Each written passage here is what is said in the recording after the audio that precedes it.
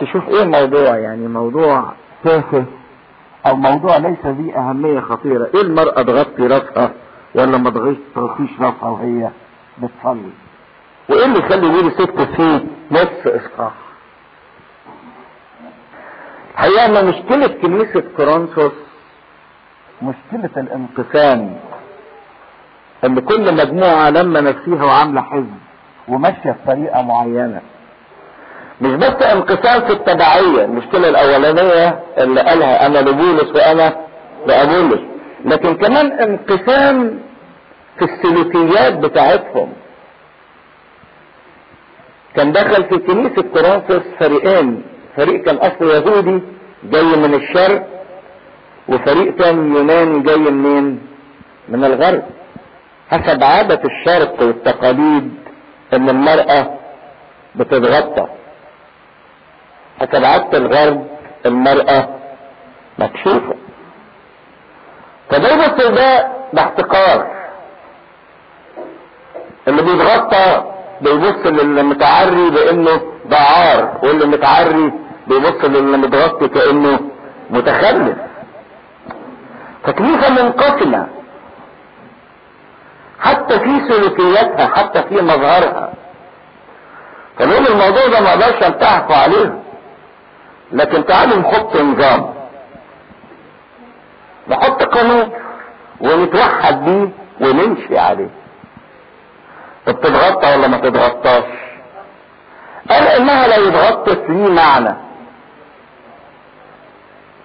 يبقى نخلي المرأة وهي بتصلي تتغطى. ودخل في هذه الموضوع او في هذا الموضوع وربط موضوع تغطية رأس المرأة بموضوع الايه؟ الطاعة. انا عارف ان السيدات بيزعلوا من موضوع الطاعة للرجل، لكن تعالوا نتكلم فيه شوية. يريد ان تعلموا ان رأس كل رجل هو المسيح، والجسد كله لابد انه يخضع للرأس. يعني انا لو عايز اتحرك اروح الناحية دي، لازم الرأس هي اللي تدي اوامر للرجلين وتدي اوامر للعينين، بص الناحية دي، وتدي اوامر لكل حتة في جسمي انك تتحرك في هذا الاتجاه. يبقى لازم الجسم كله يطيع الرأس، لان لو الجسم ما طاعش الرأس والرجلين مشيت في ناحية والايدين راحت في ناحية والعينين بصت في ناحية، ما يبقاش الانسان كيان، ما يقدرش يحقق الهدف. فرأس الرجل هو المسيح، ورأس المرأة هو الرجل، لان المرأة اخذت من الرجل، فالرجل هو الرأس، هو الاصل، والرجل هو اللي ليه مركز القيادة، والرجل هو الذي يستطيع انه يتحمل مسؤولية القيادة. اما رأس المرأة فهو الرجل، ورأس المسيح هو الله. خدوا بالكم العبارة الاخيرة دي، رأس المسيح هو الله، خلوها دلوقتي على جنب.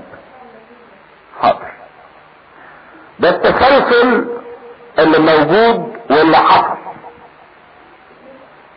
فكل رجل يصلي او يتنبأ وعلى رأسه وله على رأسه شيء يشين رأسه. يشين يعني يزين او يعيد. طب ورأس الرجل هو مين؟ المسيح. ليه؟ لان الرجل خلق على صورة مجد الله، فما يبقاش الفكرة التانية ان اي غطاء على الرأس معناه سيادة، حاجة على راسي يعني تسود عليا او ليها سيادة عليا. فالرجل مجد الله، فما يصحش يحط حاجة على راسه، لان هو بيعكس مجد الله، صورة الله، فما يبقاش خاضع لشيء. المرأة بتعكس مجد الرجل، وللرجل سيادة على المرأة. واقبلوا الكلمة دي دلوقتي، للرجل سيادة على المرأة. واما كل امرأة تصلي او تتنبأ ورأسها غير مغطى، مش متغطي، يعني هي متمردة، رافضة السيادة، رافضة الطاعة، فتسيل رأسها، فتعيد رأسها اللي هو الرجل. لانها والمحلوقة شيء واحد بعينه.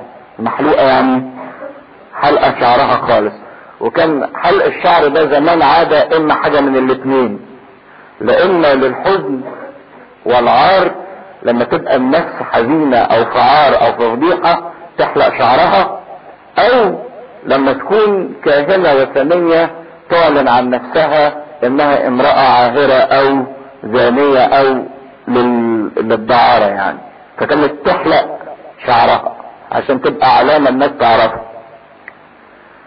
فبيقول اذا كانت لا تغطي شعرها فلتقص شعرها،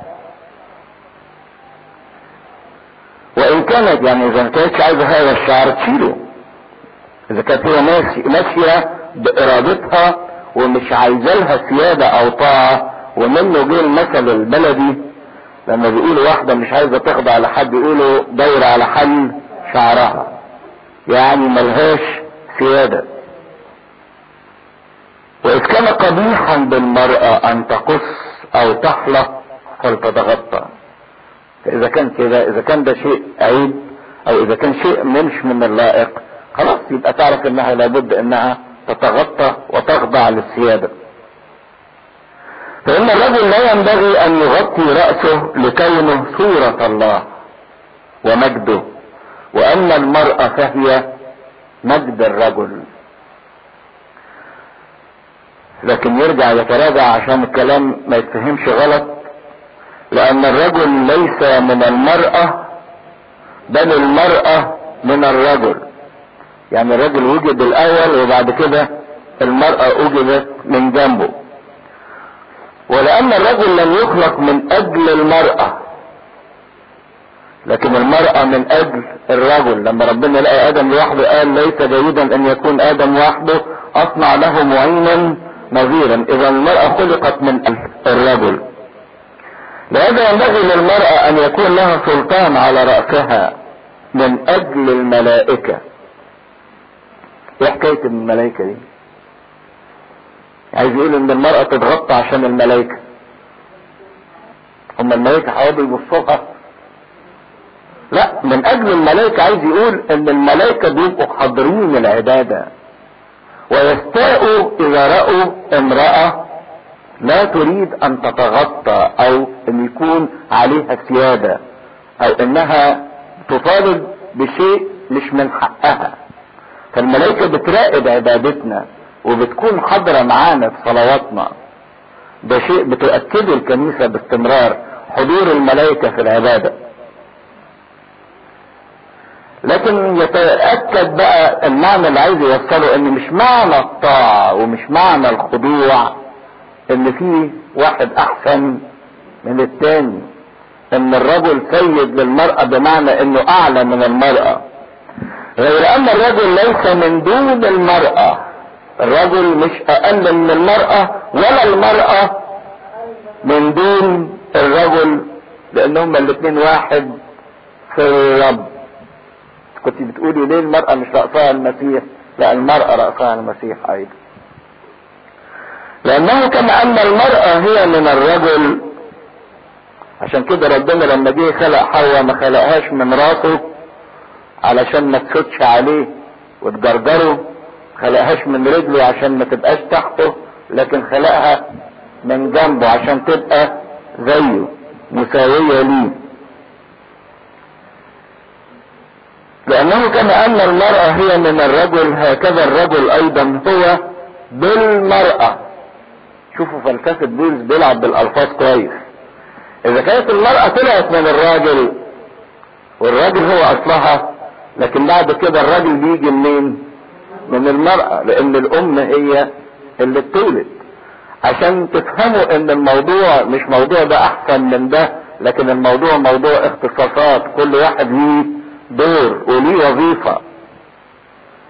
فالطاعة عنصر اساسي في الادارة. اذا كنت عايز تدير اي عمل في اي مجتمع، في الكنيسة، في الشغل، في البيت، لابد من وجود الطاعة. لو مفيش طاعة يبقى في فوضى. لو كل واحد عايز يعمل اللي هو عايزه ومش خاضع للقوانين ومش خاضع للنظام ومش خاضع للاختصاصات، تبقى العملية فوضى، مش ممكن اي شيء ينجح.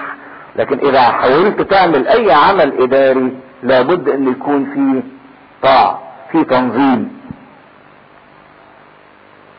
فالطاعة ما هياش خضوع او خنوع، لكن الطاعة نظام. وخدوا بالكم برضك الطاعة مش هي ان الواحد ينسحب او يبقى عنده لا مبالاة، او يعني زي ما بيقول يشتري دماغه ويخليهم يعملوا اللي هم عايزينه. مش دي الطاعة، انك تسكت وتقول لهم اعملوا اللي انتوا عايزينه، مش دي مش طاعة. الطاعة برضك ما هياش احساس بالنقص، ان انا بطيع لان في واحد اعلى مني وانا اقل منه، ولكن الطاعة هي التزام مشترك بين الناس كلها علشان نتعاون من اجل ان الموضوع يتحقق. فاللي بين الزوج والزوجة او بين الرجل والامرأة مش واحد اقل من التاني او اكبر من التاني، لكن هو تعاون، التزام واختصاصات. الرجل ليه القيادة والمرأة لها التبعية. زي ما ان المرأة ليها تبعية، ليه؟ لانها ليها مسؤولية اخرى، مش ليها تبعية لانها اقل، لكن لان ليها مسؤولية اخرى، انها تعد الرجل. هي متفرغة لكي ما تحضر الرجل وتعد الرجل وتربي الرجل بعد كده. لكن لو كل واحد قال انا زي التاني وكل واحد خد اختصاص التاني، عمر ما الحياة بتقدر انها تمشي. والكلام ده بقى على مثال المسيح. لما بيقول رأس المسيح هو الله، عايز يقول ايه من الكلمة دي؟ هل المسيح اذا كان رأس الله يبقى المسيح اقل من الاب؟ يقول كل الايات ان الابن كان يطيع وكان خاضعا للاب. هل معنى كده ان الابن كان اقل من الاب، او ان الابن كان منفصل عن الاب؟ اطلاقا. ده مع ان يسوع مساوي للاب في الجوهر، مع ان الابن مساوي للاب في الجوهر، لكن الابن خضع للاب من اجل تنفيذ خطة الخلاص. زي ما بيقول بولس في رسالة العبرانيين تعلم الطاعة، ان المسيح تعلم الطاعة مما تألم به. المسيح نفسه تعلم الطاعة عشان يورينا الخضوع، لان المسيح في هذا الوقت كان يحمل البشرية كلها في جسمه، وكان دوره انه يخلي البشرية دي تكمل طاعتها وخضوعها لله. عشان كده المسيح لما كان يقول ما جئت لأصنع ارادتي بل ارادة الذي ارسلني، لانه عشان يخليني انا جواه انفذ ارادة الله، فكان يكمل الطاعة بتاعت الاب فيا وبيا لاني انا كنت موجود فيه. فكان المسيح بيكمل طاعتنا لله وبينقل لينا فكر الاب، بينقل لينا فكر الاب، يقول لنا الاب ده عايز منا ايه عشان نقدر ان احنا نطيع وننفذ. عشان كده كان طاعة الابن للاب طاعة ارادية وليست طاعة قهرية. عشان كده طاعة المرأة للرجل طاعة ارادية وليست طاعة قهرية غصب عنها، لا دي بمشيئتها بارادتها. روح الانقسام اللي حول امر قليل جدا في الاهمية حوله الى موضوع كبير، لدرجة انه شد افكار كنيسة كورنثوس، شد افكار الجميع عن العبادة وحول هدفهم عن العبادة. بدل ما يركزوا على المسيح ركزوا على امور تافهة. المرأة دي بتغطي شعرها ولا ما بتغطيش شعرها. وخدوا بالكم ان الشيطان باستمرار يحاول يشد نظري ويشد انشغالي واهتمامي عن الامر الجوهري اللي هو علاقتي بالمسيح بشوية شكليات وثانويات وامور ليست لها اي اهمية. لكن عشان انت تنتصر عليه حط قانون، حط نظام والتزم بيه. ده اللي عمله بالظبط بولس الرسول. اذا نكلمهم عن خضوع المرأة للرجل بنفس مثال خضوع المسيح الابن للاب، لانه كان يحمل البشرية كلها فيه عشان يكمل طاعة البشرية للاب. يعني هو عمال يقول ان الرجل ما يغطيش راسه وهو بيصلي لانه مجد الله، والمرأة تغطي رأسها. طب ابونا ده مش راجل؟ ازاي تلاقي ابونا لما يجي يصلي لازم يحط الشمل على راسه او يحط غطاء على راسه؟ مش مفروض ان الكاهن ده رجل يعكس مجد الله؟ المفروض ما يتغطاش. لان الكاهن تلش نفسه بيبقى لا عروس المسيح. مش الكاهن ده بيمثل الكنيسة، والكنيسة عروس المسيح، امرأة المسيح. فما يقدرش يصلي الا وعلى راسه غطاء، لانه يقول ان انا تحت سيادة المسيح، بيمثل الكنيسة كلها كعروس.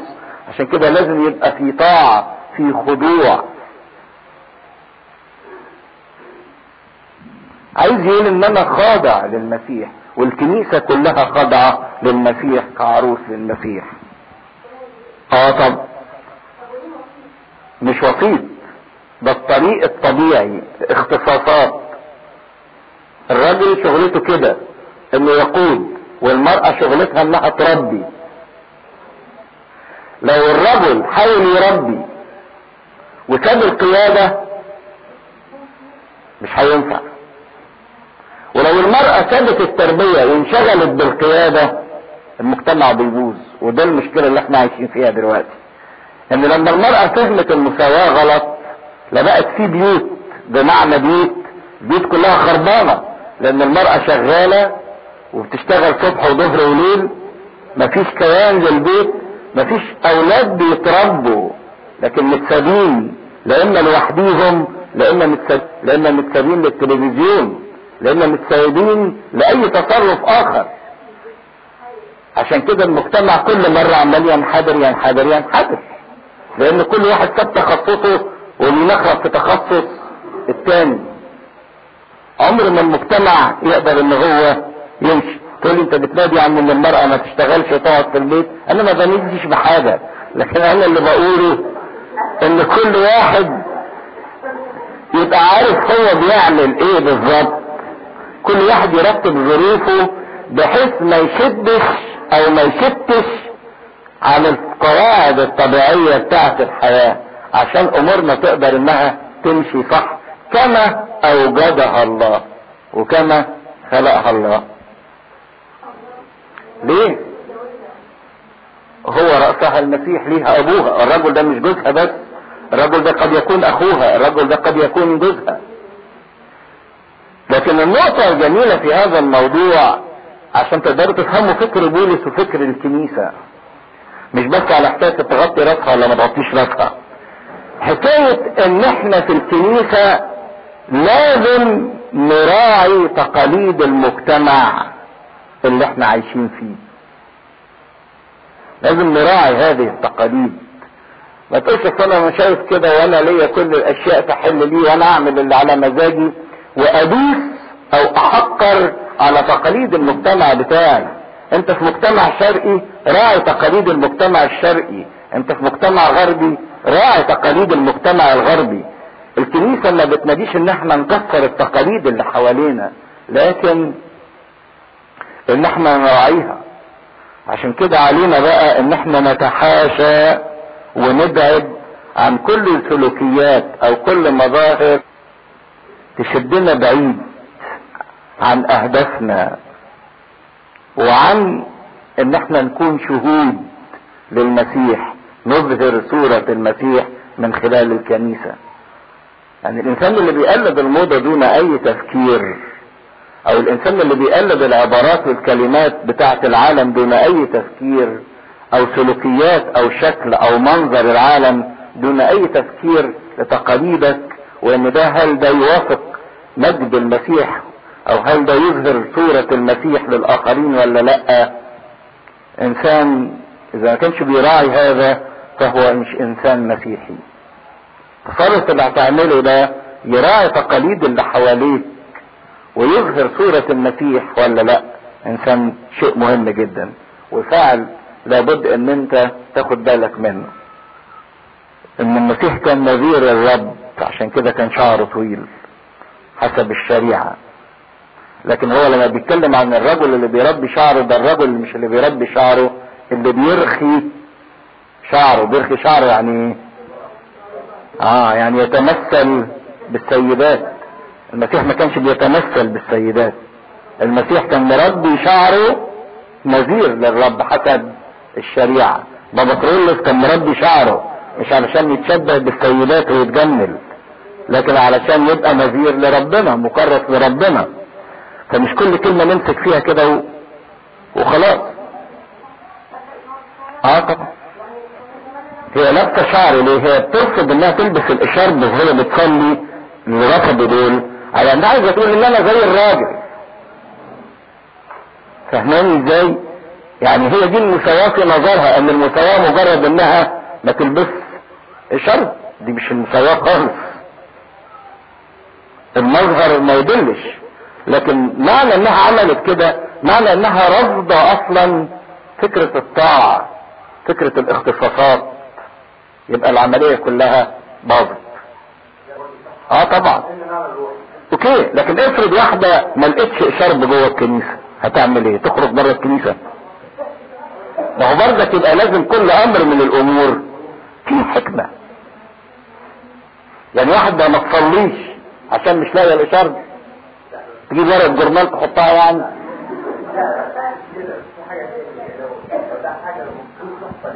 طبعا. هلا امال انت عندك في الكنيسة ليه؟ طب ما هو بتعمل كده ليه في الكنيسة؟ بتحط لفايف. لكن لما تتحول الموضوع بقى الموضوع صراعات، على رأي واحدة كانت تقف كده وسط السيدات، تشوف اي بنت داخلة مش لابسة اشارب تروح جارية عليها ومسكها وخنقها باشارب كده. فكانت الناس بتتضايق. الفكرة ان بولس لما كتب الكلام ده بيعمل تنظيم لألا تكون هناك انقسامات وانشقاقات. لان احنا نعمل بالعمل اللي هو طالب بيه انقسامات وانشقاقات وخناقات وزعل، يبقى احنا مش فاهمين حاجة خالص. ده هو بيحط تنظيم من اجل هدف معين، ان مفيش حاجة تشغلني عن عبادتي لربنا. ما افضلش ابص دي حاطه ودي مش حاطه، دي شكلها ايه، ودي عامله ايه، ودي عامله فورمه شعر ايه. لكن كل حاجه جوه الكنيسه شغلان هي عباده ربنا فقط. ستات يقعدوا يتفرجوا على بعض في الكنيسه، دي عامله شعرها ازاي، ودي عامله راسها ايه وحاطه ايه، وتنشغل عن العباده. هو الفكره ان ما تبقاش في حاجه تشغلني عن العباده. من عدد 12 لأنه كما أن المرأة هي من الرجل هكذا الرجل أيضا هو بالمرأة، ولكن جميع الأشياء هي من الله، سواء الرجل أو المرأة فهم الاثنين من الله. يعني المسيح رأس الاثنين. احكموا في أنفسكم، يعني قولوا أنتم إيه رأيكم؟ هل يليق بالمرأة أن تصلي إلى الله وهي غير مغطاة؟ أم ليست الطبيعة نفسها تعلمكم ان الرجل ان كان يرخي شعره فهو عيب له؟ وهنا يرخي بمعنى انه تشبه بالنساء. واما المرأة ان كانت ترخي شعرها فهو مجد له، لان الشعر قد اعطي لها عوض برقع. ولكن ان كان احد يظهر انه يحب الخصام، اذا كنتوا هتحولوا الحاجات دي لخصام في الكنيسة وخناقات وصراعات، فليس لنا نحن عادة. فانا ما بحبش الايه ان احنا نقعد نتكلم في امور تافهة ونتخانق عليها. ده اللي قال تيموثاوس عليها: اما المحادثات الغبية فاجتنبها. فليس لنا نحن عادة مثل هذه ولا لكنائس الله. ما يصحش ان كنائس ربنا يبقى فيها خناقات وصراعات وخصومات، كل ده على امور تافهة وهايفة. برقع يعني غطاء، شعرها ده عشان يغطيه بالسيادة، ولكن هذا الشعر هو جمال ليها. يعني البرقع لا يغطي الكل. البرقع ده مفروض اذا كانت المرأة بتاخده بمعنى انه حاجة وحشة، لا مش حاجة وحشة، ده هو ربنا اداها في الطبيعة برقع تتغطى ليه. ولما جه قال ان الرجل هو رأس المرأة، قالها في افسس، قال ان المرأة كمان هي تاج الرجل. طب والتاج هو اللي بيتحط على الايه؟ على الراس. طب هو مين اللي فوق التاني؟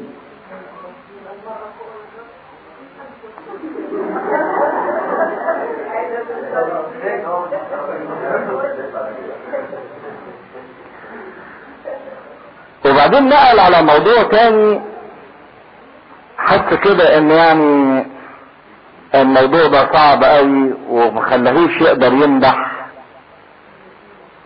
اهل كورنثوس.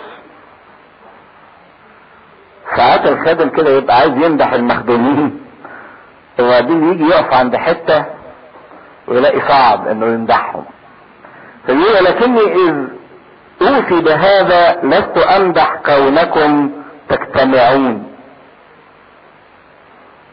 هم بيجتمعوا، بيعملوا اجتماعات روحيه، بس للاسف مش هقدر ان انا امدح اللي بيحضروا الاجتماعات. عايز يقول لهم كده ليه؟ لانكم تجتمعون ليس للافضل بل للاردأ. مفروض ان الاجتماعات دي تطور حياتكم، انكم تعيشوا حياة الافضل. انك تروح تحضر الاجتماع، تحضر الكنيسة او تطلع المؤتمر او تروح رحلة، مفروض انها ترجع بحالة روحية افضل، ترجع بحالة روحية انيل. عمالين يتكلموا على بعض وينتقدوا بعض ويدينوا بعض ويضحكوا على بعض ويتريقوا على بعض ويتخانقوا مع بعض ويكرهوا بعض. عشان كده بتجتمعوا بتروحوا، لكن للأردأ مش للأفضل. وابتدى ياخد موضوع اخطر اجتماع بيتعمل في الكنيسة، اللي هو سر الايه؟ تناول، اجتماع الافخارستية. الكنيسة فكرتها لما شفناها في اعمال الرسل اول ما نشأت، كانت العبارة الكتيرة اللي بتتكرر في سفر اعمال الرسل يقول وكان الجميع بنفس واحدة. كان عندهم فن المشاركة وروح الشركة. الكل كان بيشترك مع بعض ويشارك بعض. لكن بعد فترة او في الكنيسة اللي خرجت بره اورشليم ضاع من الكنيسة، ولحد دلوقتي ضايع منها فن المشاركة والشركة. ما بقيناش واحدة في اي مكان، عبارة عن مجموعات وتحزبات، وكل واحد يعني بيتفقوا في خفة الدم مع بعض، بيروحوا مع بعض كشلة او كجروب. بينما كان المفروض ان الكنيسة ما يبقاش فيها شلالية. المكان اللي المفروض ان تذوب فيه الفوارق الاجتماعية بين كل الناس، ما يبقاش فيه غني وفقير، متعلم وجاهل، رجل وامرأة، لا، الكل واحد في مين؟ في المسيح. لكن لما ضاع من الكنيسة فن المشاركة، ادت بقى تعميق الفوارق والحواجز والفواصل بين الناس، وزادت حدتها. وبدل ما الكنيسة كان ينظر اليها انها مكان للشركة والمشاركة والوحدانية واحدة، بقت مجرد احزاب وجماعات وفوارق وطبقات. فبولس ما ترددش اطلاقا في انه يوضح توبيخ صارم وواضح هذا الوضع. كنيسة كورنثوس بس ما كانتش منقسمة حسب التبعية ومنقسمة حسب السلوك، لكن كمان منقسمة حسب الامكانيات. الاغنياء عمالين ياكلوا ويشربوا جوه الكنيسة، والفقراء مش لاقيين. الراجل ياكل ويشرب لحد ما يسكر الغني، والفقير مش لاقي حاجة، وده ما يديش ده. صورة الكنيسة الاولى كانوا عايشين بروح واحد، ان كان كل واحد عنده حاجة يبيعها ويجيبها تحت اقدام الرسل، والرسل يقسموا بحسب احتياج كل واحد. الموضوع ده كان في كنيسة اورشليم، لكن ما حصلش في الكنايس الثانية الأممية. لكن هم حاولوا يستعيدوا هذا الموضوع بموضوع آخر علشان يعني يديهم إيحاء بالوحدة. عملوا وليمة الأغابي. ايه وليمة الأغابي ده؟ كل واحد يجيب أكل من بيته ويحط الأكل مع بعض وياكلوا كلهم مع بعض عشان يديهم نوع من الوحدانية الواحدة. لكن حصل بقى في أهل كورنثوس إن بدل ما يعملوا الفكرة دي يجيب أكل والكل ياكلوا مع بعض، كل واحد بقى يجيب أكله ويخليه لوحده، وكل واحد بقى جايب بحسب إمكانياته، وكل واحد يستطيع إنه يتفاخر باللي بياكله واللي عنده ويحتقر اللي ما عندوش. فبدل ما وليمة الأغابي أو وليمة المحبة دي تؤدي لفكر الوحدانية الواحدة، بالعكس دي عمقت انشقاقات والانقسامات اكتر واكتر. عشان كده بولس حس بقى ان الكنيسة مش ممكن تكون كنيسة حقيقية اذا فقدت او اذا نسيت او اذا تناست روح الشركة وفن المشاركة. فابتدى يكتب هذا الكلام يوضح فيه. لاني اولا حين تجتمعون في الكنيسة اسمع ان بينكم انشقاقات، واصدق بعض التصديق، وانا بصدق اللي بسمعه، لانه لابد ان يكون بينكم بدع ايضا ليكون المذكون ظاهرين بينكم. لان الشيطان مش هيسيبكم كده، لازم يرمي شوية بدع، انشقاقات، هرطقات، عشان يبان الكويس من الوحش. فحين تجتمعون معا ليس هو لاكل عشاء الرب، الهدف انهم جايين يتناولوا، وكانوا بعد التناول بيعملوا وليمة الاغابي. لان كل واحد، وكان في واقع الامر انتم مش بتيجوا عشان هدفكم التناول، ما انتم بتيجوا عشان تعرضوا الاكل اللي بياكله كل واحد. لان كل واحد يسبق فيأخذ عشاء نفسه في الاكل، فالواحد يجوع والاخر يفقر. افليس لكم بيوت لتأكلوا فيها وتشربوا؟ انتوا جايين الاكل والشرب بتاعكم الكنيسة ليه؟ طب ما لو عايزين تاكلوا وتشربوا ما كل واحد يقعد ياكل ويشرب في بيته، ولا جايين من اجل هدف الوحدانية وحياة الشركة؟ جايين من اجل ايه؟ افليس لكم بيوت لتأكلوا فيها وتشربوا ام تستهينون بكنيسة الله؟ ولا انتوا بتستهينوا بالكنيسة وجايين تعرضوا بضاعتكم وتعرضوا امكانيتكم وتعرضوا نفسيكم في الكنيسة؟ دي في خطية كبيرة، ان دي استهانة بالكنيسة. وتخجلون الذين ليس لهم، تكسفوا اللي ما عندهمش. زي اللي يلبس شيك اي يجي بلبسه الشيك ده يتفاخر بيه عشان يكسف اللي مش لاقي او هدومه مقطعه. عشان كده كان يصر بولس ان الكنيسة المكان اللي لابد فيه ان تذوب الفوارق والطبقات، كل يقعد جنب بعض، اللي لابس جلابيه يقعد جنب اللي لابس بدله، والمتعلم يقعد جنب الجاهل، الكل يقعد في وحدانية واحدة، لان الكل اعضاء في جسد المسيح. الانسان ما بيتقسم قيمته في امكانياته او باللي عنده، لكن قيمته في انه عضو في جسد المسيح. ماذا اقول لكم؟ عايزين اقول لكم ايه؟ انكم بتروحوا الكنيسة وبتجتمعوا، ده شيء مش همدحكم عليه. امدحكم على هذا؟ لست امدحكم. وبعدين من عدد 23 يبتدي يتكلم بقى عن اخطر سر في الكنيسة اللي هو سر التناول. ويمكن الحتة دي بعض الناس بتخاف منها، او الايات اللي جاية دهيت. لاني تسلمت من الرب ما سلمتكم ايضا، ان الرب يسوع في الليلة التي اسلم فيها اخذ خبزا وشكر فكسر وقال خذوا كلوا هذا هو جسدي المكسور لاجلكم، اصنعوا هذا لذكري.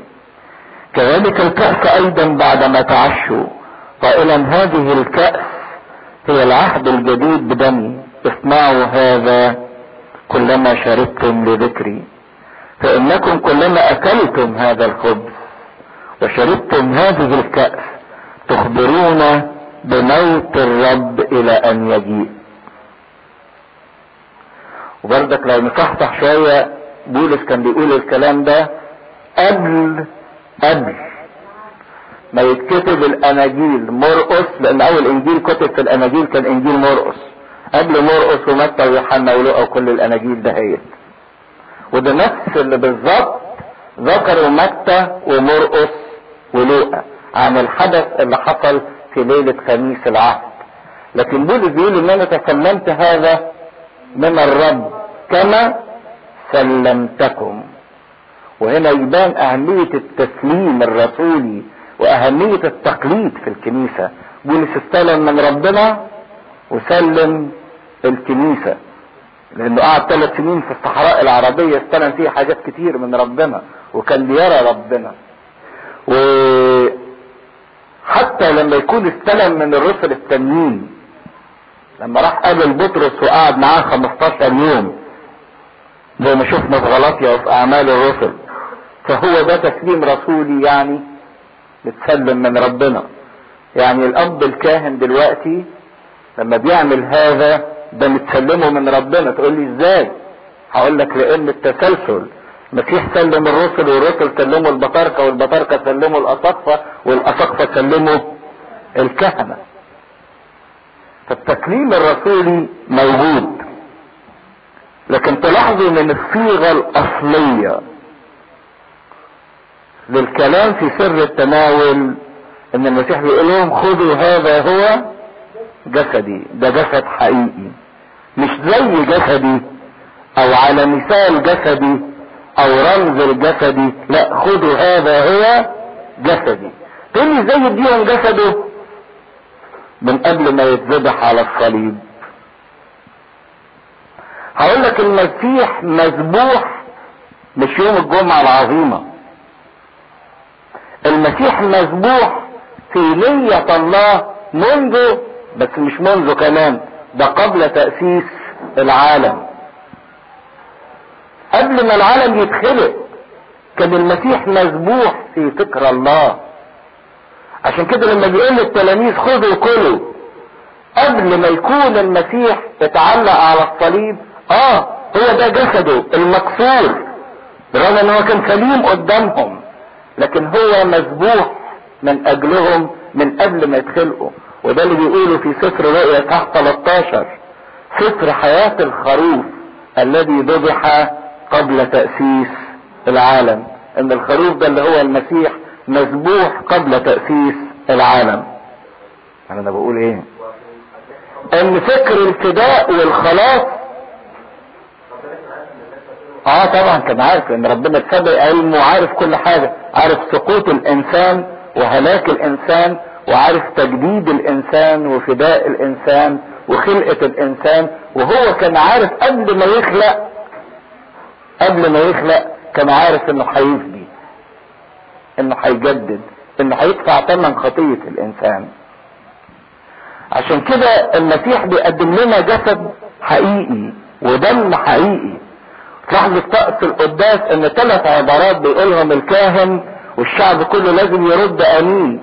يقول جسد حقيقي، دم حقيقي ليسوع المسيح ابن الهنا امين. فلازم الشعب كله يقول امين، مش مجرد ان المعلم بينغم او الشماس بينغم لما بيقول امين، لكن بيقول ان احنا بنؤمن ان ده حقيقي. انما ايه كلمة اصنعوا هذا لذكري؟ اصنعوا هذا لذكري يعني احنا بنعمل ده تمثيلية او اعادة عشان نفتكر اللي عمله المسيح من اجلنا. الذكرى في ذهن الانسان انها يعني عشان اتذكر واحد ان انا افكر فيه. ممكن تكون الذكرى عقلية، افكر يا فلان ده كان بيعمل وبيسوي وبيقول، تبقى الذكرى على مستوى الايه؟ العقل. او الذكرى على مستوى الاثر. يعني مثلا واحد كان بيحبني وهيمشي ويسيبني ويسافر بعيد عني، يوم يسيب لي اثر، هدية، صورة ألم، فانا كل ما ابص للاثر او الهدية دي افتكر واتذكره. لكن الذكرى بتاعت المسيح لا هي ذكرى فكرية عقلية ان انا افتكر الاحداث بمخي، ولا هي ذكرى عينية انه ساب لي اثر بفتكره دي، لكن هي ذكرى عينية فعالة بحضوره هو شخصيا. الذكرى بتاعته مش باني بيسيب لي حاجة بفتكره بيها، لكن بحضوره هو شخصيا. تقول لي الكلام ده بتجيبه منين؟ اقول لك تفتكر لما كان الشعب بتاع اسرائيل في برية سيناء، ربنا قال لهم خدوا حاجة للذكرى، المن، خدوا المن اللي انا اكلته لكم ده وحطوه في قسط، والقسط ده حطوه في تابوت العهد، وخلوا هذا المن للذكرى. فهنا الذكرى مش باثر، ده الذكرى بحضور الشيء نفسه. وده نفس مثال سر التناول، ان مش الذكرى ان انا احط قربانة وكأس خمر فافتكر ان المسيح مات من اجلي، لا، ده الذكرى بحضور المسيح شخصه. عشان كده القداس ده اعظم شيء في الكنيسة، وقلنا ان سر التناول ده سر الاسرار لانه حضور المسيح شخصيا. تقول يعني هو كل مرة بنعمل فيه قداس بنطلب المسيح وبنموته وبنقومه؟ يقول لك لا، ذبيحة المسيح ذبيحة واحدة ممتدة مش بتتكرر. ذبائح العهد القديم كانت بتتكرر، لكن ذبيحة المسيح ذبيحة ممتدة دائمة منذ الازل والى الابد. فالمسيح كده بيقول خذوا كلوا خذوا اشربوا، ده هو العهد الجديد. لان التناول مرة واحدة، التناول ده اساس غذائنا الروحي، حياتنا الروحية. زي انا اتولدت بالجسد، باكل كم مرة بجسدي؟ ما اقول طب ما هنا كفاية مرة واحدة اكل بالجسد واعيش بيها على طول. نفس الوضع بروحي، انا اتولدت روحيا، فمحتاج لغذاء باستمرار روحي علشان ينميني روحيا. عشان كده محتاج باستمرار ان انا اتناول. بقولش ان انا اتناولت مرة واحدة كفاية اتناول مرة واحدة والمرة واحدة دي تغطيني على طول، لا، ده نمو. خذوا، ولان المسيح بعد كده يقول لان كل مرة بقى ما هياش حاجة مرة واحدة، لا، دي متجددة باستمرار. تأكلون من هذا الخبز وتشربون من هذا الكأس تبشرون بموتي وتعترفون بقيامتي. عشان تبقى دي حياة انا بحياها كل يوم، بعيشها باستمرار للغفران وللتجديد وللتوبة وكل الحاجات دهيت. بركات سر التناول طبعا عارفينها، ثبات في المسيح، غفران للخطية، ان المسيح يكون فيا وانا اكون فيه، احيا الى الابد، يعني يبقى لي شركة في الحياة الابدية. كل الحاجات دي بركات سر التناول. لكن المسيح قال لهم ان ده لدمي للعهد. العهد الجديد قايم على دم المسيح. العهد القديم كان قايم على حفظ الوصايا، تحفظ الوصايا تبقى في عهد مع الله.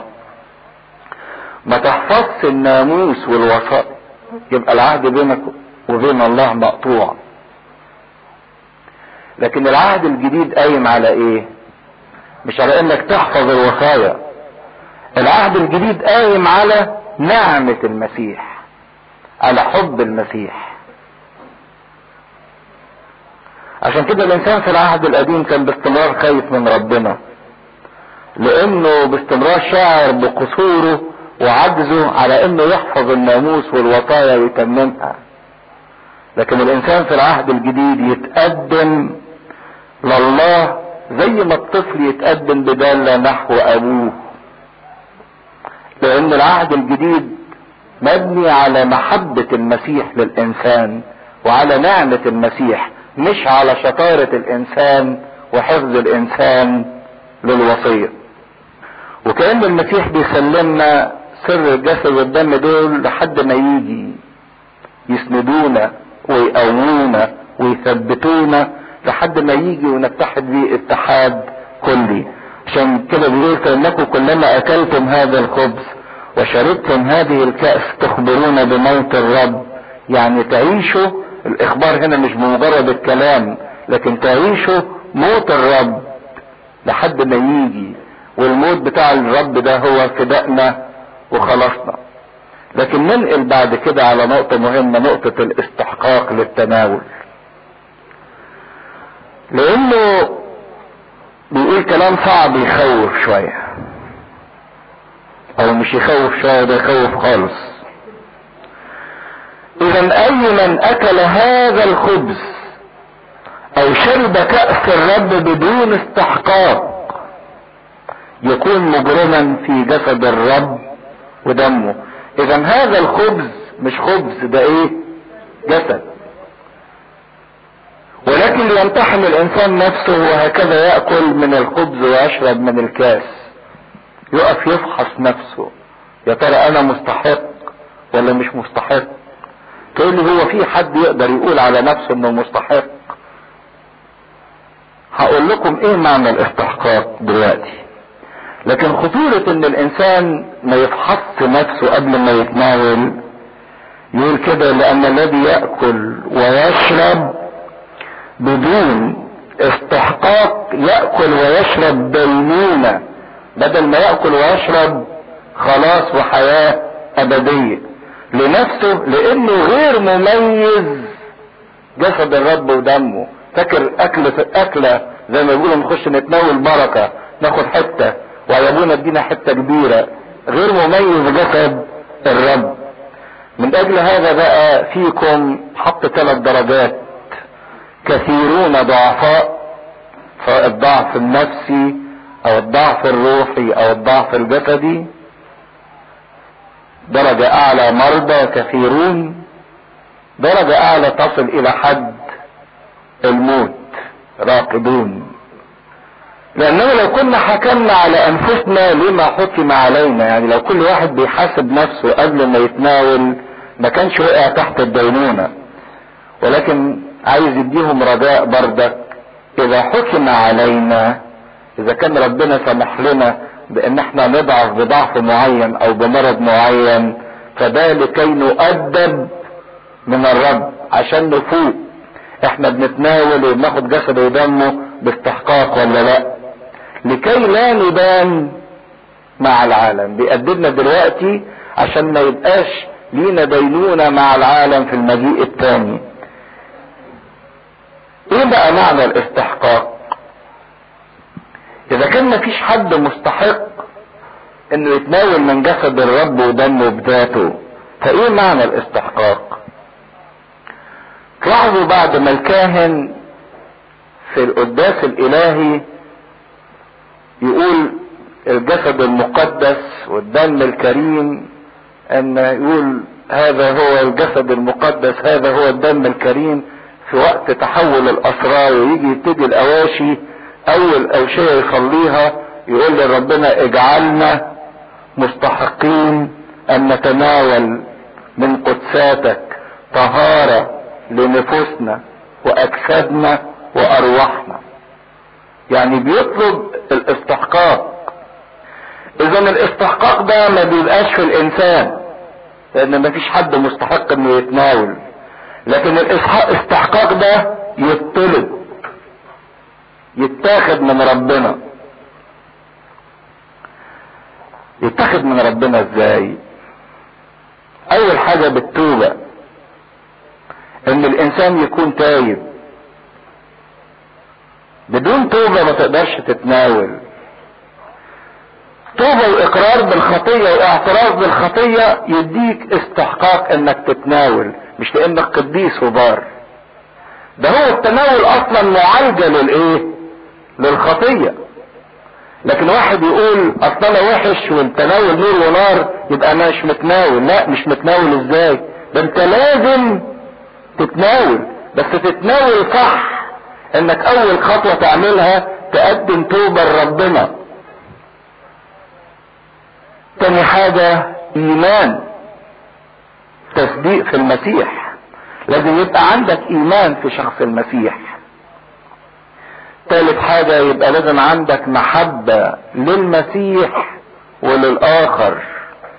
يعني انت بتحب المسيح عشان كده عايز تتحد بيه، وفي نفس الوقت انت بتحب الآخر، لان لو مخاصم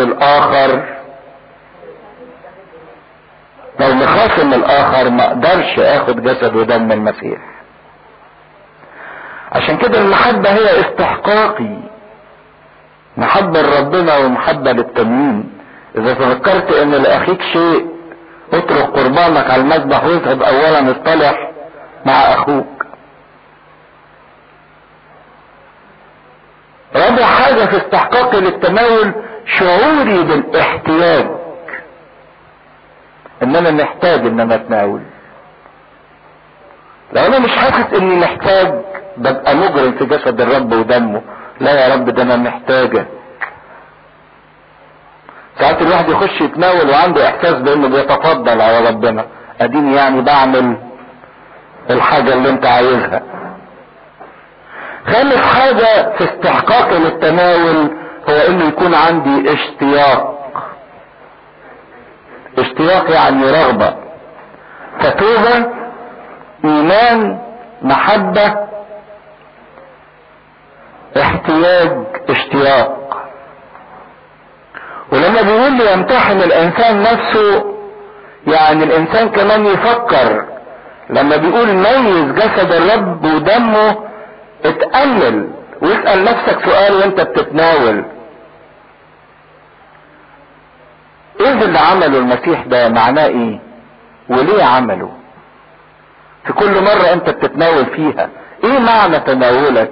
يعني ايه معنى ان المسيح بيديلك جسد ودمه عشان تعيش بيهم؟ وليه هو اداهم لك؟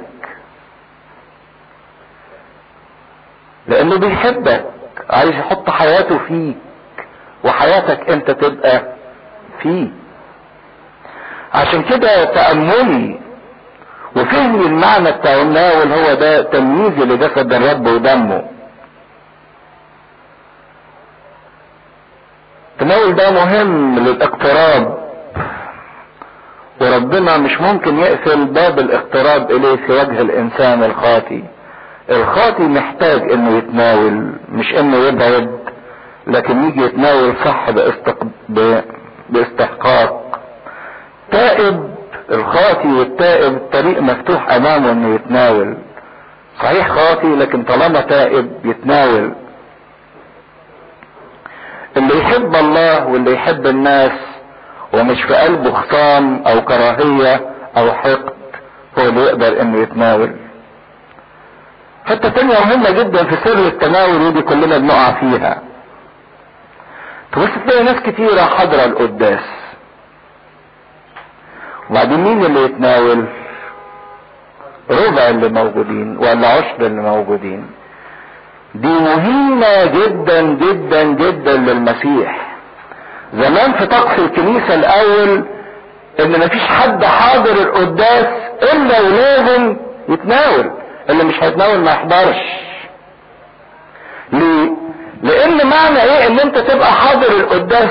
تقول لي بركة ايه؟ ده انت تبقى حاضر القداس والمسيح بيقول لك خذ كل، تقول له لا يا رب انا هكتفي بس بالفركة، كفايه عليا بركة كده. دي اهانة للمسيح. يقول لك خذ اشرب وانت تقول له لا انا مش مستحق. عشان كده مهم جدا ان المسيح يجي يحضر القداس وما يتناولش. مش عارف احنا فاهمين مفهوم البركة غلط، لكن لازم كل واحد يحضر القداس يبقى ليه شركة. واحد يقول طب خلاص بقى طالما انا مش ناول مش هحضر القداس، يبقى انت ريحتني كويس. لا مش ريحتك، انت فاهم غلط. احنا كمان ناخد الامور بالجهة الايه السلبية. لا، كل مرة احضر القداس وتناول. ما تخليش حاجة تمنعك من التناول، ما تخليش خطية تمنعك من التناول. توب واعترف وقر بخطيتك. ما تخليش شخص يمنعك من التناول. حب كل الناس، اتصلح خد قوة ربنا حياة متجددة عشان تقدر تتمتع بسر الجسد والدم، شركة الحياة الابدية.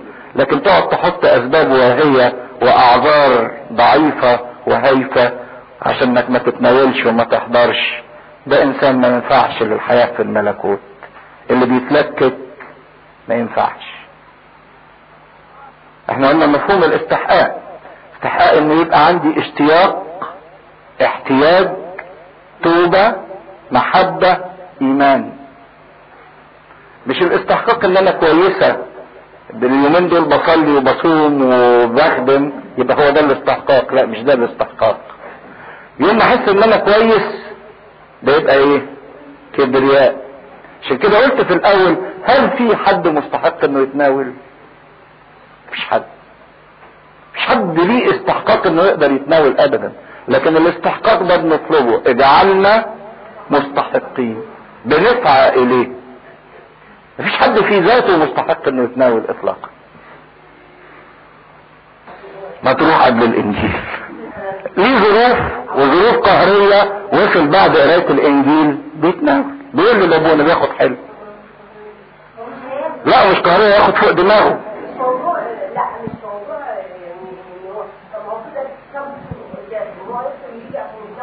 ما تروح، لكن افرض انا ظروفي ان انا احضر القداس كله، هعمل ايه؟ ما تناولش خالص. عشان كده الموضوع محتاج لارشاد قبل الاعتراف، ومحتاج لحكمة روحية. اذا يا اخوتي حين تجتمعون للاكل انتظروا بعضكم بعضا. اذا كنتوا عايزين تعملوا وليمة اغابي استنوا بعض وكلوا مع بعض واشتركوا مع بعضكم في وحدانية، حققوا الهدف من الاجتماع. ان كان احد يجوع، لكن يعني واحد مش عايز يستنى وجعان، فليأكل في البيت. ما تجيش تجتمع وتعمل مشكلة، كي لا تجتمعوا للدينونة. ودي اخطر حاجة، مش بس في الاكل والشرب. ما تروحش اجتماعاتك جوه الكنيسة وتشترك في اجتماعات الكنيسة وتنشئ بحضورك الاجتماعات دي دينونة لنفسك ودينونة للايه؟ للاخرين. ما تجتمعوش للأردأ، لكن اجتمعوا للافضل. شدوا بعض لفوق، شدوا بعض للحياة الفضلى. واما الامور الباقية فعندما اجيء ارتبها. وده برضك يورينا ان في حاجات في تقاليد الكنيسة ما اتكتبتش لكن اتسلمت شفاها، عشان اللي بيقولوا تجيب الحاجة دي من الكتاب المقدس، نقول له احنا عندنا حاجة اسمها الايه؟ التقليد او التسليم. اصحاح 12 من رسالة بولس الاولى لاهل كورنثوس. واما من جهة المواهب الروحية ايها الاخوة فلست اريد ان تجهلوا. انتم تعلمون انكم كنتم امما منقادين الى الاوثان البكر كما كنتم تساقون. لذلك اعرفكم ان ليس احد وهو يتكلم بروح الله يقول يسوع اناثيما، وليس احد يقدر ان يقول يسوع رب الا بالروح القدس. فانواع مواهب موجودة ولكن الروح واحد، وانواع خدم موجودة ولكن الرب واحد، وانواع اعمال موجودة ولكن الله واحد الذي يعمل الكل في الكل. ولكنه لكل واحد يعطي اظهار الروح للمنفعة، فانه لواحد يعطي بالروح كلام حكمة، ولآخر كلام علم بحسب الروح الواحد، ولآخر ايمان بالروح الواحد، ولآخر مواهب شفاء بالروح الواحد، ولآخر لعمل قوات، ولآخر نبوة، ولآخر تمييز أمراح، ولآخر أنواع ألسنة، ولآخر ترجمة ألسنة. ولكن هذه كلها يعملها الروح الواحد بعينه، قاسما لكل واحد بمفرده كما يشاء. لانه كما ان الجسد هو واحد وله اعضاء كثيرة، وكل اعضاء الجسد الواحد اذ كانت كثيرة هي جسد واحد، كذلك المسيح ايضا. لاننا جميعا بروح واحد ايضا اعتمدنا الى جسد واحد، يهودا كنا ام يونانيين، عبيدا ام احرارا، وجميعا سقينا روحا واحدا. فان الجسد ايضا ليس عضوا واحد بل اعضاء كثيرة. ان قالت الرجل إيه اني لست يدا لست من الجسد، افلم تكن لذلك من الجسد؟ وان قالت الاذن لاني لست عينا لست من الجسد، افلم تكن ذلك من الجسد؟ لو كان كل الجسد عينا فاين السمع؟ لو كان الكل سمعا فاين الشم؟ واما الان فقد وضع الله الاعضاء كل واحد منها في الجسد كما اراد، ولكن لو كان جميعها عضوا واحدا اين الجسد؟ فالان اعضاء كثيرة ولكن جسد واحد. لا تقدر العين ان تقول لليد لا حاجة بي اليك، او الرأس ايضا للرجلين لا حاجة بي اليكما، بل بالاولى اعضاء الجسد التي تظهر اضعف هي ضرورية، واعضاء الجسد التي تحسب انها بلا كرامة نعطيها كرامة افضل، والاعضاء القبيحة فينا لها جمال افضل. واما الجميلة فينا فليس لها احتياج، لكن الله مزج الجسد معطيا الناقص كرامة افضل،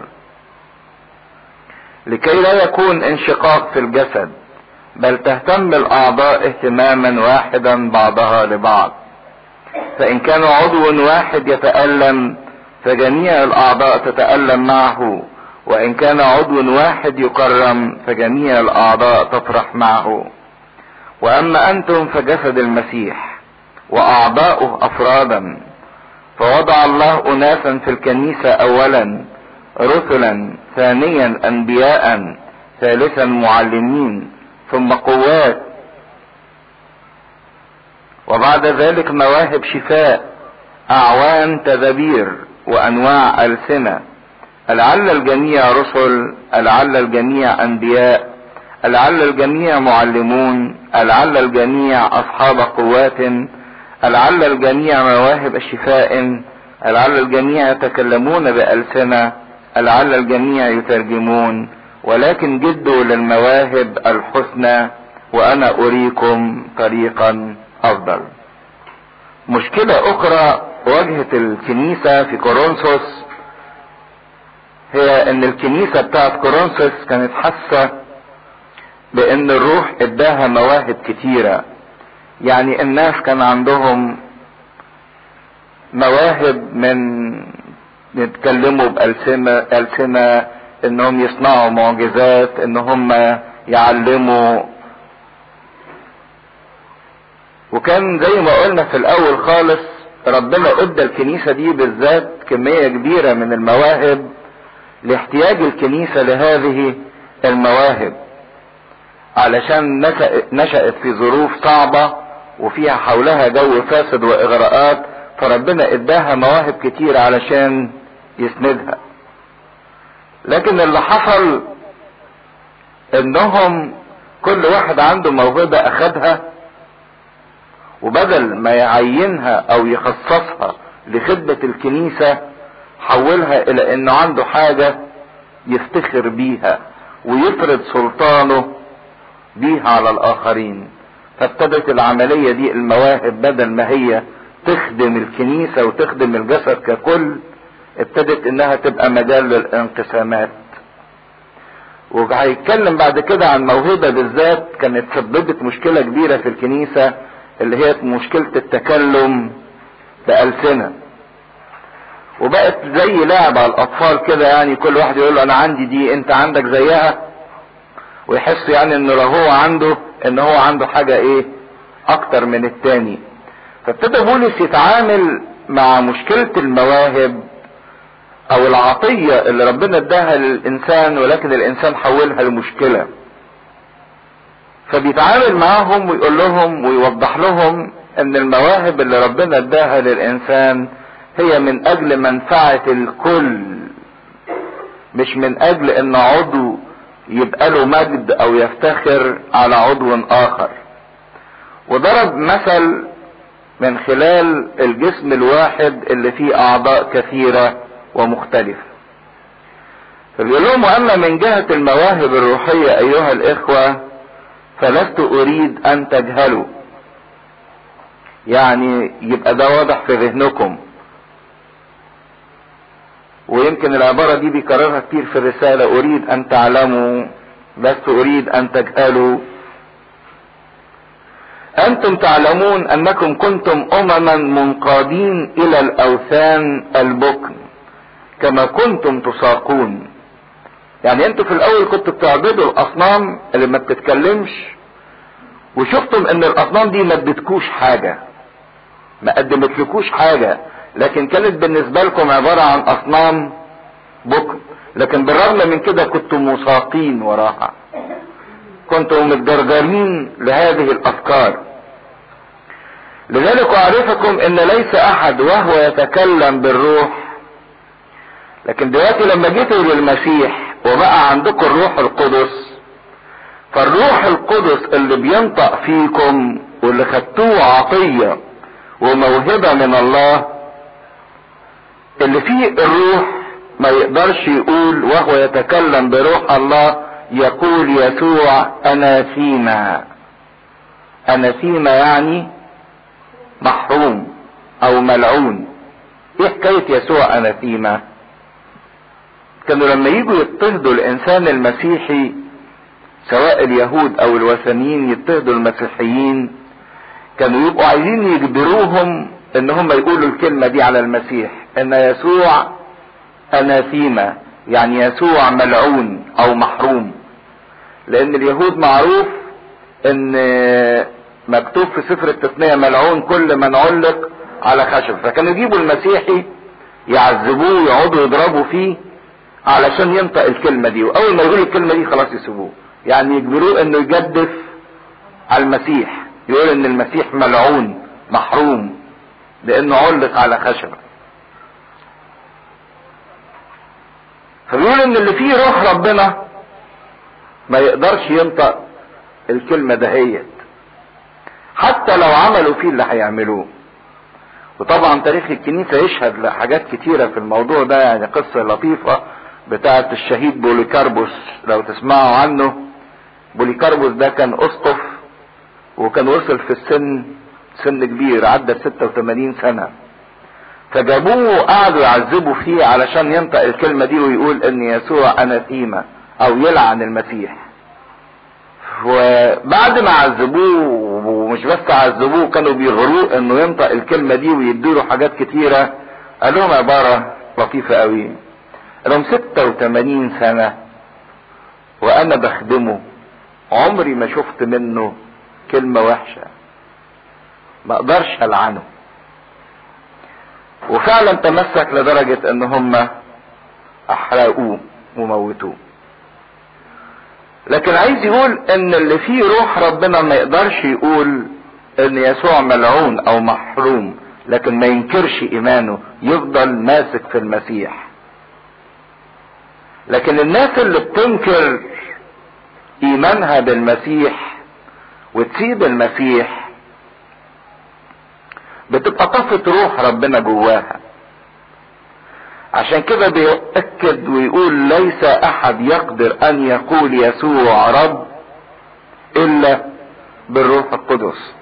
ان الروح يمنع الانسان من انه يجدف على المسيح، والروح هو اللي يعلن للانسان ان المسيح هو الله. ومن غير الروح القدس ما يقدرش الانسان يقول ان المسيح هو الله.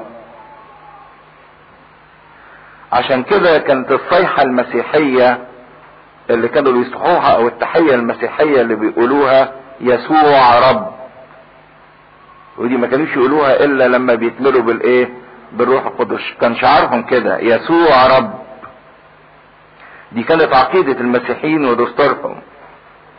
حقيقة ان الانسان عشان يقول ان المسيح رب، ده شيء مش ممكن يكتشفه الانسان من نفسه،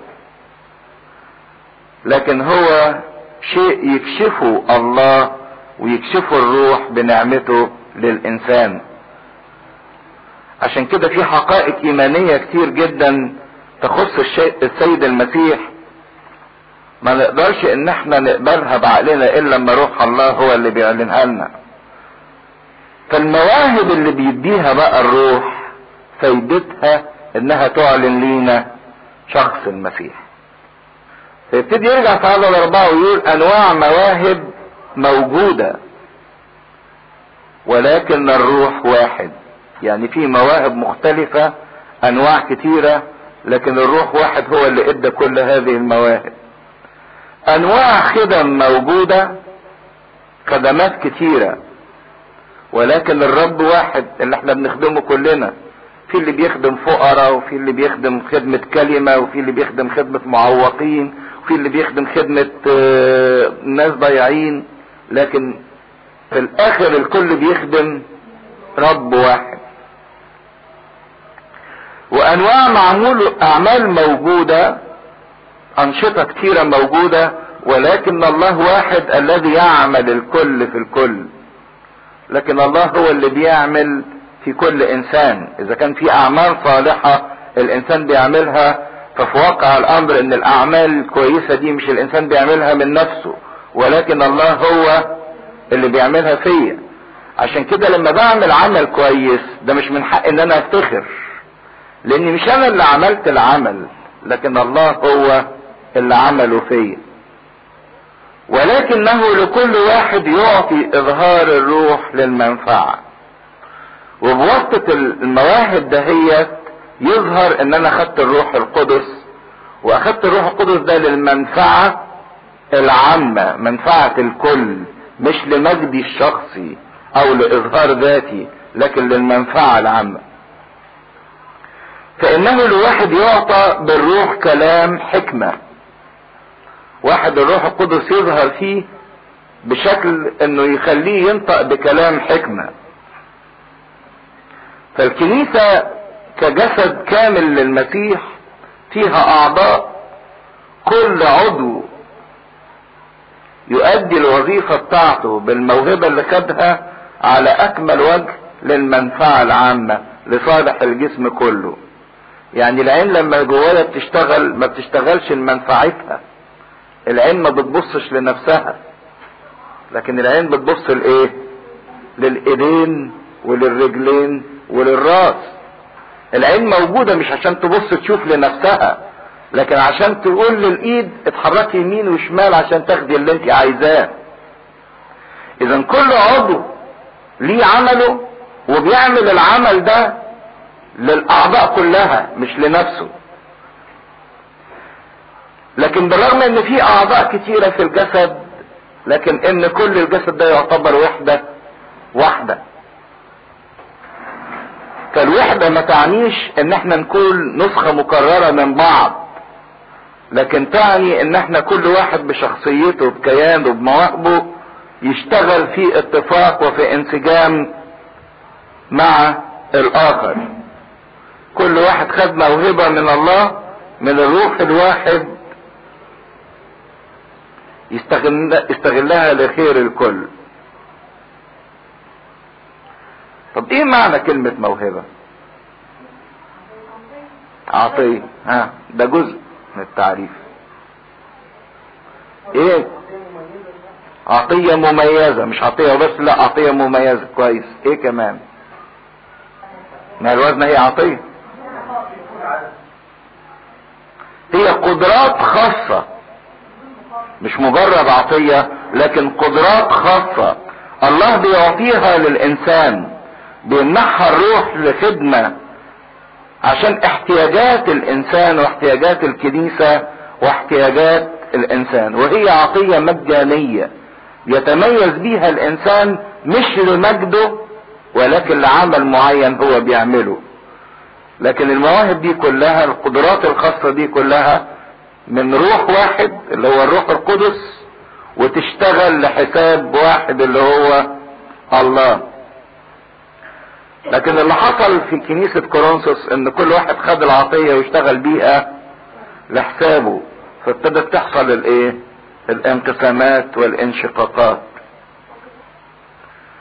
بياخد العطية وبعد بيها عن ربنا، زي الابن الضال عمل ايه؟ خد من ابوه نصيبه، وخد النصيب ده وسافر الى كورة بعيدة. ما لسه لحد ما هو بيضيعها، لكن ستيل بتبقى معاه. هيجي بقى الموضوع ده بعدين. فابتدى يعدد انواع المواهب والقدرات الخاصة اللي موجودة في الاعضاء او في الكنيسة. اول حاجة بيتكلم عنها اللي هي الحكمة. لواحد اعطي بالروح كلام حكمة. ايه هي الحكمة؟ المعرفة. معرفة ايه؟ معرفة الله دي جزء، الصح ده جزء. معرفة كل ما يختص بالامور الالهية وكل ما يختص بالامور الانسانية، دي سموها حكمة. ان الواحد يبقى عارف ما يختص بالله وما يختص بالانسان. مش بس انه يبقى عارف، لكن يبقى كان عارف كمان اسبابها وازاي يستخدمها، ازاي يعيش بيها. عشان كده احد الفلاسفة يقول عن الحكمة انها الطريقة المثلى للوصول الى احسن الاهداف باحسن الطرق. يعني اللي عنده حكمة يوصل لاحسن حاجة باحسن وسيلة، هي دي الحكمة. ففي ناس تبقى عندها الموهبة دي، تعرف توصل لاحسن حاجة باحسن طريقة. يبقاش عنده حكمة، يبقى عنده الحكمة البشرية. ما ده اتكلمنا عنها في الثلاث اصحاحات الاولانيين، الحكمة البشرية اللي ربنا بيجهلها وبيرفضها.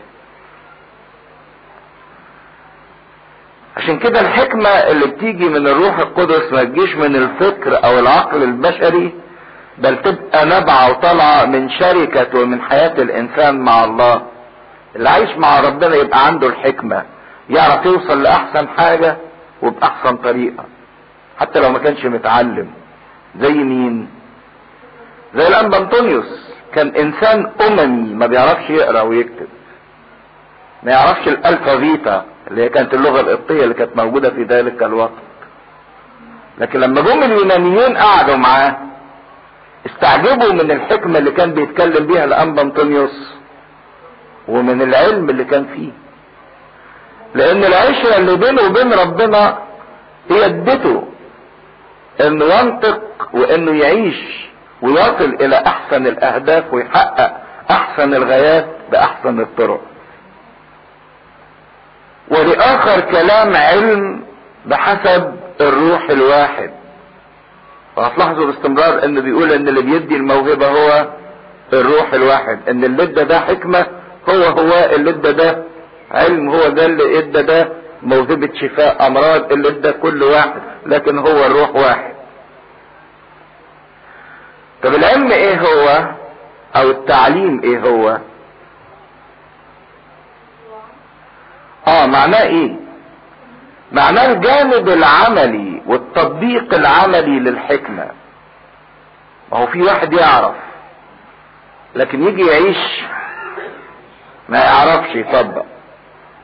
ممكن واحد يديني المعلومة لكن ان انا انفذها ما اعرفش، فعشان انفذها محتاج الى تدريب.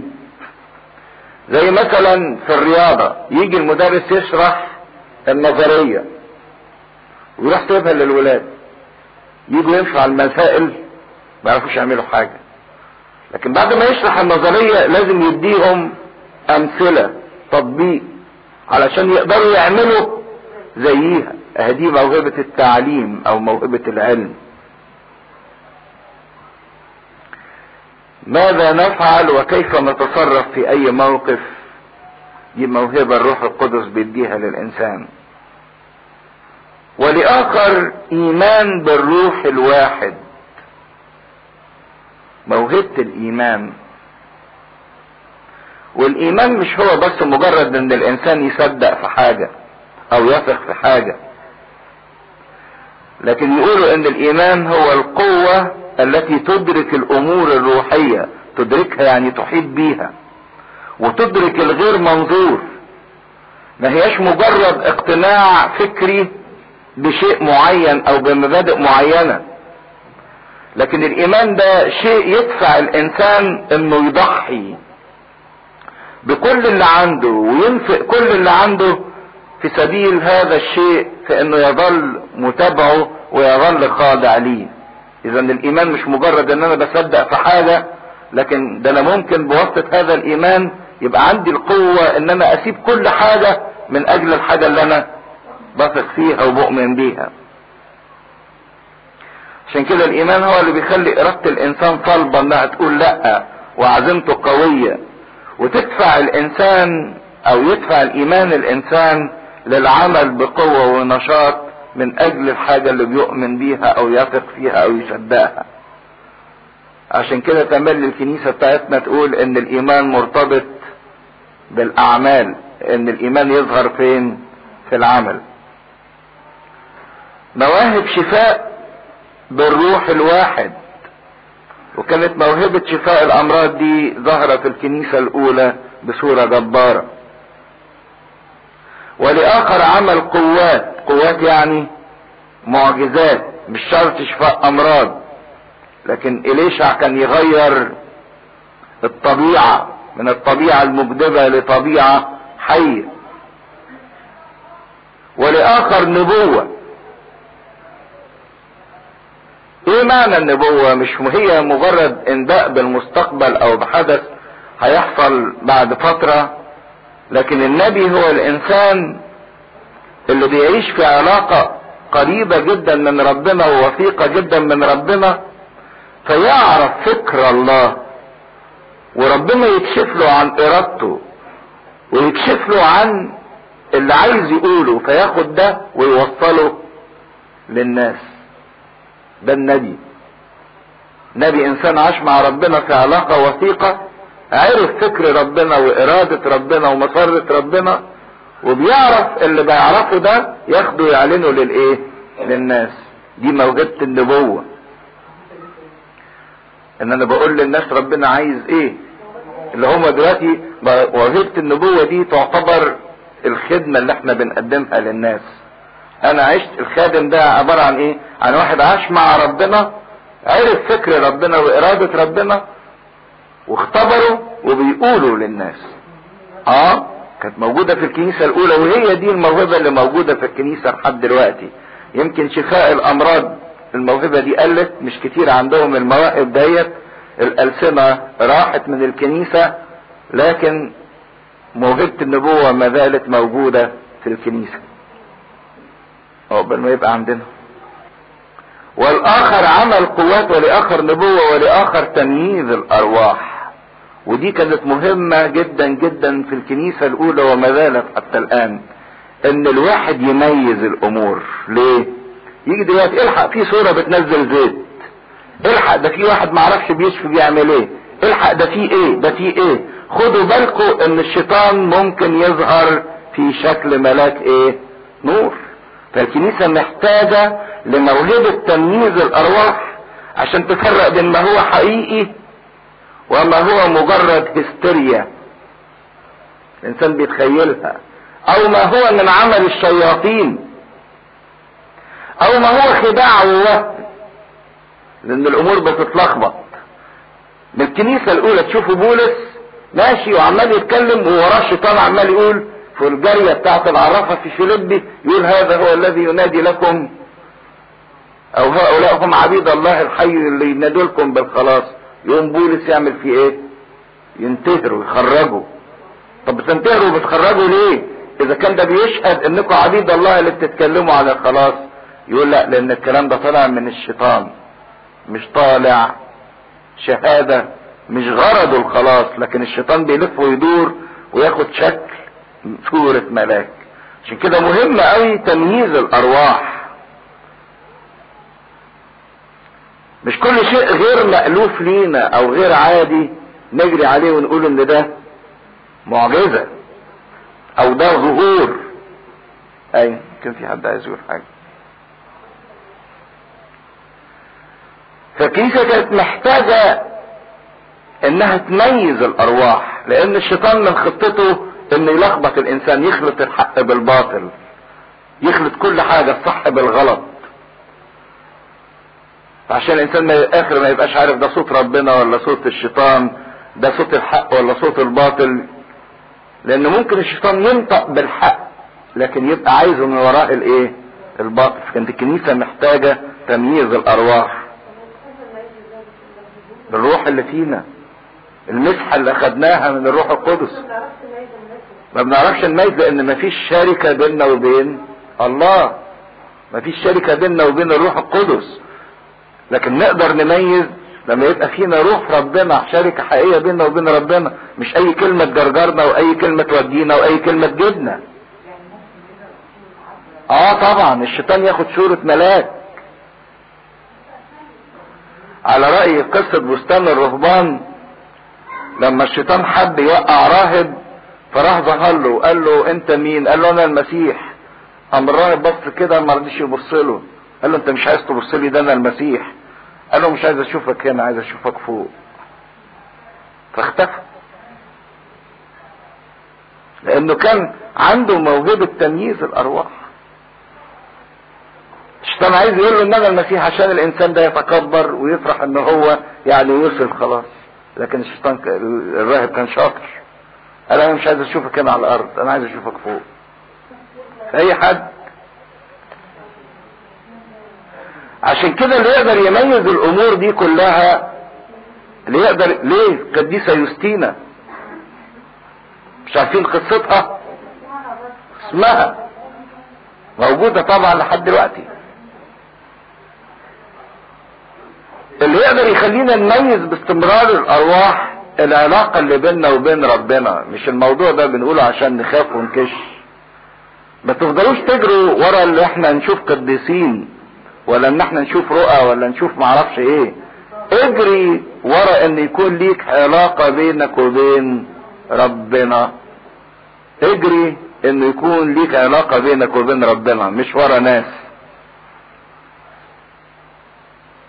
ولآخر انواع ألسنة، الألسنة اللي هي اللغات والترجمات اللي كان الروح القدس بيعطيها لهذه الألسنة، وهيرجع لموضوع الألسنة ده لإصحاح كامل بعد كده. ولكن هذه كلها يعملها الروح الواحد بعينه، قاسما لكل واحد بمفرده كما يشاء. اللي بيدي المواهب دي كلها هو الروح الواحد، وبيدي كل واحد زي ما الروح يشاء، مش زي الواحد ما يشاء. يعني الروح القدس شايف انه يديني الموهبة دي وما يدينيش دي، ما اقولش ليش معنى انت اديتني دي وما اديتنيش دي. لانه كما ان الجسد هو واحد وله اعضاء كثيرة، وكل اعضاء الجسد الواحد اذا كانت كثيرة هي جسد واحد، كذلك المسيح ايضا. كنيسة جسد المسيح فيبقى فيها اعضاء كثيرة لكن تكون جسد واحد. وفكرة ان الكنيسة جسد المسيح دي فكرة مهمة جدا، لان المسيح لما صعد للسماء ما بقاش موجود في العالم بصورة مرئية